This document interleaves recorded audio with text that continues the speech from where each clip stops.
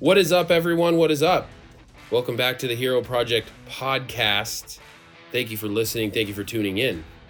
We're going to talk about something pretty interesting today, but before we get to that, I'm going to talk to you about what you know your true duty is if you listen to this podcast, and that is to refer this podcast. Please let people know about it.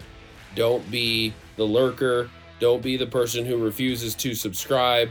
If you get value from this, subscribe and share with people that you think it's a good podcast. Put it on Instagram, put it on Facebook, put it in your groups that you're a part of, your entrepreneur groups. Say, hey guys, I'm getting a lot of value from this. All right? Let people know about it. So, moving on to our actual topic. We are going to talk about insecurity. And this is a pretty interesting topic to me. I'm going to try to be open and honest with you today. I'm pretty insecure. And I think that if you really look around and do an honest introspective look at a lot of successful people are also insecure. And oftentimes they developed those insecurities early in life. Okay? And I want to play this out with you. I want to talk to you about how insecurity can drive greatness. Insecurity can create incredible outcomes. So if you look at someone like Michael Jordan, right? He got cut from his high school team, famously, right? That caused insecurity, right? And you even look at the way he came in to the league and listen to his interviews, there was a tremendous amount of humility and he was just like a shy little kid when he first came out of college. And it's important to recognize the global superstar, Michael Jordan, had to develop that, right? And I think there was a tremendous amount of insecurity that he developed being the little brother, right? If you watch The Last Dance, his early childhood was about how he looked up to his brother and he was so always trying to beat his brother, right? So there was always this like doubt that he had of whether or not he was as good as his older brother. And, again, he was cut from his high school team, so he didn't know if he was good enough then, right? And every time it caused him to react and work harder, right? If you think about Kobe Bryant, it's famously known that like Kobe was, according to him, he was terrible. He was horrible as like a junior high school kid. Apparently he played in this really competitive league when he was in 8th grade, 7th or 8th grade. I don't remember the exact ages, but he was by far the worst player on in the league. He didn't score a single point. He wore like these big goofy knee pads because he had knee problems. He was extremely awkward. I mean, you can't really imagine Kobe Bryant never scoring a point, right? But that's apparently what he went through in this league that he played in, this summer league, 2 years in a row. And he just worked and worked and worked. And the second year, he was just like an average. He was like a solid player in the league, right? And you have to think about what that does to someone's confidence. It breeds a tremendous amount of insecurity. And I just don't think this is talked about enough. Like, I just don't think people are open and honest about this enough that we don't believe in ourselves sometimes, and we're insecure about whether or not we can get the job done. And I know for myself, playing baseball when I was younger, and then eventually turning into basketball as I got older, I don't think I ever walked out on the baseball field and couldn't pick out multiple people that looked like, yeah, that guy's definitely a better athlete than me. That guy's definitely stronger than me. He throws harder than me.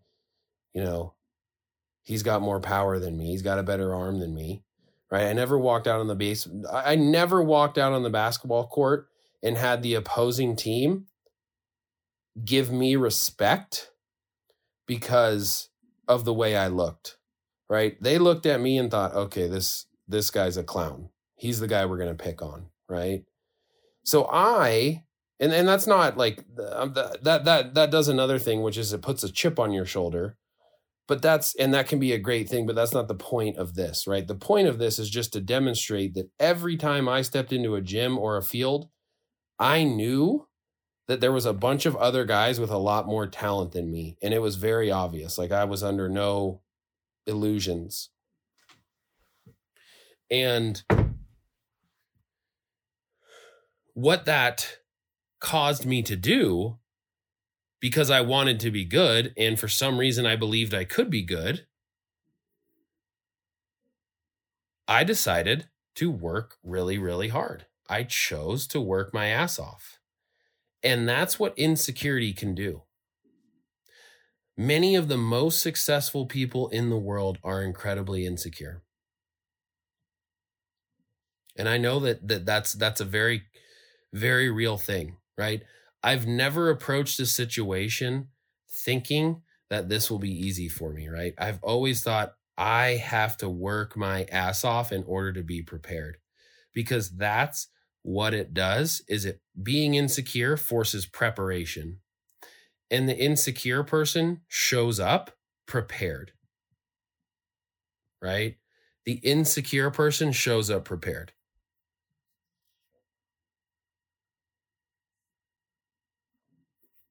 What else does it force you to do? It forces you to outthink people, doesn't it? Because you know you're at a disadvantage. And you know that other people have more resources than you. You know that other companies have more resources. You know that they have a more proven process, right? And so it causes you to strategize. It causes you to think through. That insecurity is an incredibly healthy thing, because it causes you to put your nose to the grindstone and get the job done, right? And I just don't want anyone to buy into this idea that imposter syndrome is like a bad thing, right? That I don't belong here. It's like you don't belong there. It's true. And that's going to cause you to outwork. It's going to cause you to think through and say, okay, if I can't rely on my talent, I'm going to have to develop processes. I'm going to have to develop frameworks that I can rely on. Right? I'm going to obsess, because these guys are good without having to obsess. So if I'm going to be good, I am going to be obsessed. And eventually, over time, through repetition, through getting after it every single day, through trial and error, you eventually develop confidence. Right? And it's a confidence, it's a quiet confidence that comes from your preparation. And so, guys, that's what I wanted to encourage you with, is like, just believe in yourself, right? Like, you can be insecure and say, you know what? That just means I need to put in the work. That's okay. Right? It's okay to be insecure. That's a normal part of the process, all right? So, guys, if you're insecure, take heart, get after it. Go do something hard. Go put yourself in a situation where you don't belong, where you feel that fear, where you feel that insecurity, and you have to go all in. You have to outwork, you have to obsess, and you have to become something tomorrow that you are not today. All right, guys? Talk to you soon. Out.